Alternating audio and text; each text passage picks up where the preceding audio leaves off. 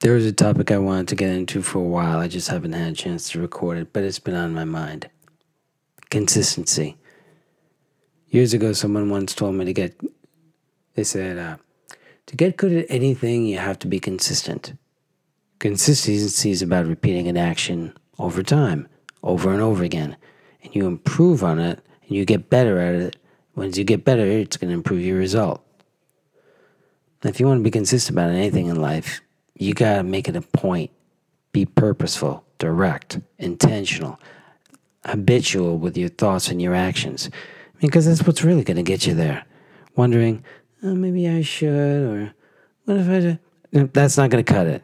You got to take the action. Consistency is going to develop the habit. Habit's going to develop the pattern. Patterns are going to develop your lifestyle. Everything's connected. Very connected. You got to remember, too, it works both ways, both in a positive and a negative light.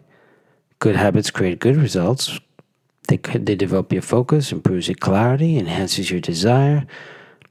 Okay, when I started working out this summer and cooking, I'm going to be honest, I was nervous.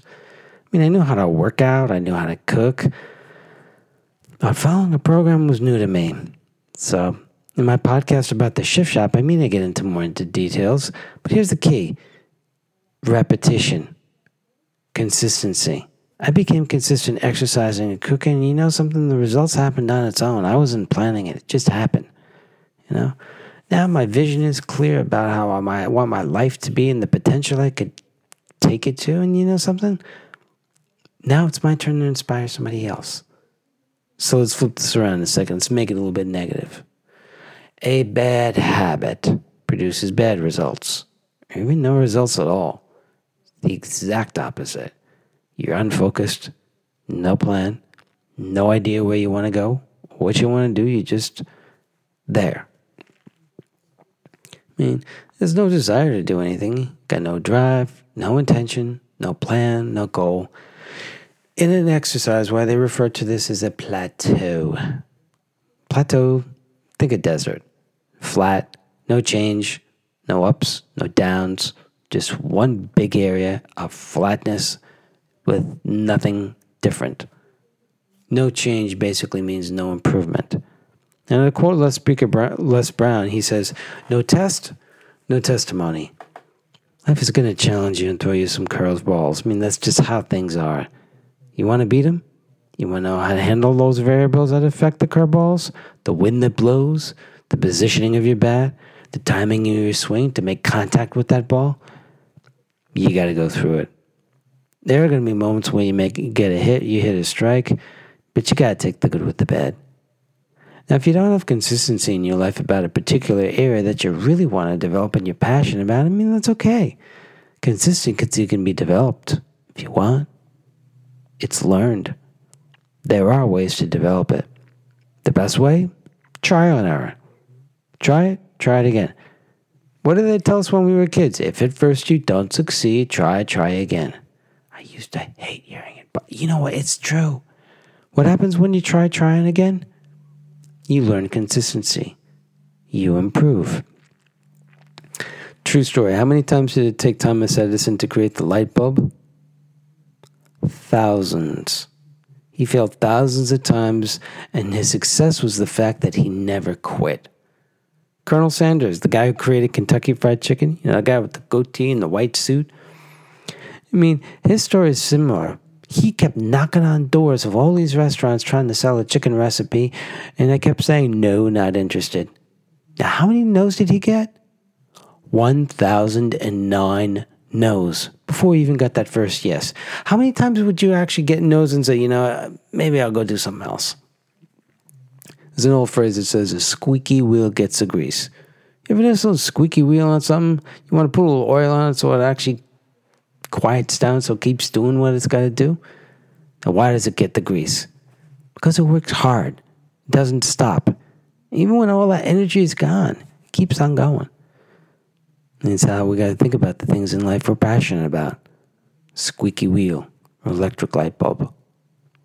When I was 13, I took this typing class in high school on a manual typewriter. I failed. 1983, there was a program for an Atari 800 computer called Typo. Now, my dad got me that and I started typing. Now, typo was basically Pac-Man, and to make your character move, you got to type. You got to type the keystrokes that come on the screen. And I got frustrated, and I kept losing. So I put basic things in there. If you look at your keyboard right next to your caps lock, I put ASDF. The next word was JKL semicolon. And I did that. And doing that actually got my fingers moving, which is what counts. So then I started with simple words. And over time, I improved. I used the computer every single night just to get better. And I improved because I got consistent. When I applied for a job in corporate back in 95, they asked if I could type and they tested me. I passed. 2 years ago, I went to an agency so they could test my typing skills again. I'm not going to give you the numbers, but they said you'll have no problem typing. In college, I used to type papers for people. How do you develop consistency? I'm going to give you 4 ways. Number 1, practice. Look at all sports today. You think these professional athletes can do what they're doing without practicing? Without taking the time to learn and master the basics? Can a basketball player nail that 3-point shot without learning the basics on how to dribble or even make a jump shot? No, you gotta try. Trial and error. You gotta repeat the action. You gotta make mistakes and you gotta keep on going. And you keep going, guess what? You'll find ways to improve because your hard work is gonna pay off. Number 2, patience. I can't tell you how many people I see at work that are impatient when I seek out help for an issue they want to know.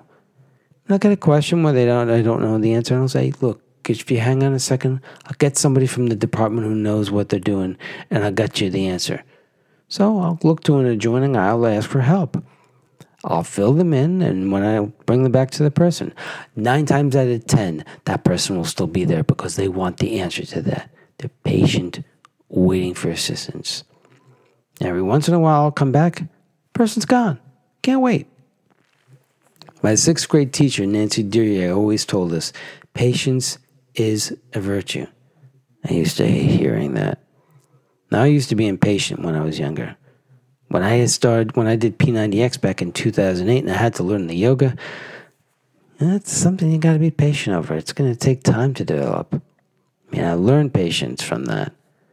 That yoga lesson transpired into my personal life, and for the past few years, each time I get stressed or frustrated, I exercise the patience in my mind because I know whatever is going to be happening, whether if it's good or bad, is going to work itself out. Number 3, repetition. Repeating daily actions every single day over time is going to develop a habit, a good habit, or a bad one. But either way, you're going to get consistent about it. And it's going to be so instinctive that in second nature, you're going to do it unconsciously. Positive perspective, cooking. I struggled with cooking when I got started. I can make toast, coffee, eggs, real basics. Now, I wake up excited, grab the ingredients, and I just go for it. Don't even use the recipe anymore. I know exactly what I'm doing. I have that confidence, like, yeah, I can do this. Later, if I'm hungry, I do the same thing. Now, the negative side of that, smoking or drinking. When I used to smoke, I know this. I know people who wake up in the morning, first thing they do before they even get out of bed, light up that cigarette. They go in the kitchen, grab a bite to eat, light up that cigarette. Later that morning, if they get a break, light that cigarette. You get the idea. And the big one, time. Time's a very important variable because everything is going to happen in time. All too often in life, I hear people say, I don't have enough time, or there's no time.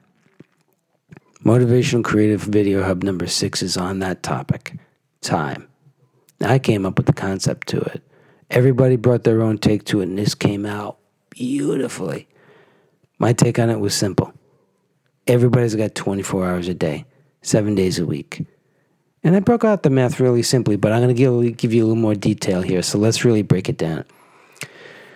We have 365 days a year, 24 hours a day, 60 minutes an hour, 60 seconds in a minute. Or as how they said in the show Rent, 525,600 minutes in a year. Oh, let's go big and put it back in the seconds. Check this out. 31,536,000 seconds. Now, if someone tells you, says, give me a second, and you just sit there waiting, saying and thinking they won't take long. Next thing you know, it's 20 minutes, and you've been waiting for them. You're not going to be able to get that time back. Time goes forward, not backwards. So be cautious with your time and protect it. Most important things in life, you make the time for. Plain and simple. If it's important to you, you want to do it, you'll do whatever it takes to make it happen, and you'll put the time in to make it happen. That's for every category, every goal, every desire, everything you really want to do. And here's the key. Anything in life you want to develop a consistency to, you're going to make the time for it. Start right now. There's a line from Rocky III where Sylvester Stallone's character Rocky is training with Carl Weathers, who's Apollo Creed. Now, Creed's really pushing Rocky to help him improve. He's just punching him, and Rocky's backing off because he can't handle it. And Creed is like, come on, man, what's the matter with you? Rocky's like, tomorrow. We'll do it tomorrow. And I never forgot the next line. Apollo yells at him, there is no tomorrow. There is no tomorrow. He keeps repeating it. I was 13 years old when I heard that, and that line just hit me and resonated. There is no tomorrow. It created a mindset of, do it now. I can never explain it. I mean, when I was younger, if I wanted to go out and do something, I would do it because of the fact that I didn't want to have to depend on anybody else for my happiness. If I wanted to do it, I would do it. People say, how can you do that? Because it's what my choice is. Now let's get back into smoking for a second. 2005, I went on a cruise with my brother for a week. He smokes. I needed to blow off steam. He bought a carton of Marlboro Reds. I bought a carton of Lights. I went cigarette for cigarette with him every day, the whole trip, 7 days. Last day, we got back to port. I had that last cigarette from the carton. I lit it up, threw out the empty pack. Didn't touch it again. After 7 days of consistent smoking, my brother was blown away by the fact that I just quit cold turkey. Didn't go back to it.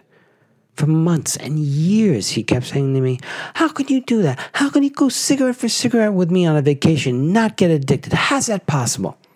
Now, my answer to him still floors him to this day, and I still stand by this principle. I said, because it's not important to me.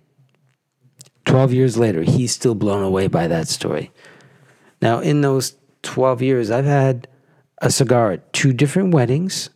That's it. See, nicotine's not important to me. Doesn't matter. I defied the consistent habit that I developed because I knew the benefits of not doing it. Here's the thing. This is what I didn't tell my brother. Even though I went cigarette for cigarette with him on that cruise, and I did quit cold turkey afterwards, I didn't tell him about the feeling. I never let him know that. Every morning I woke up with that uncomfortable scratchiness in my throat, and my throat was getting deeper, and my breathing was getting shallow. And the days went on the cruise, I kept feeling horrible. And I kept feeling myself attached and getting addicted to cigarettes. I need a cigarette. But then I'd start coughing or have difficult breathing, and I'm like, you know what? I'm not addicted, and I'm going to stop this. This is not going to last long. And that last day when I threw out that empty pack, I heard a voice in my head say, good. And I thought to myself, it's just not important to me. That's why it's easy to stop.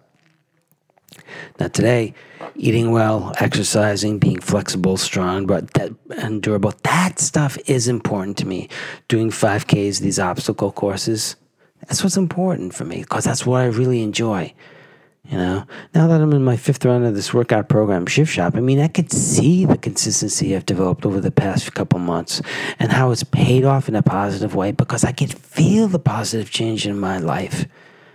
And the best part of it is, if I can achieve this, so can you.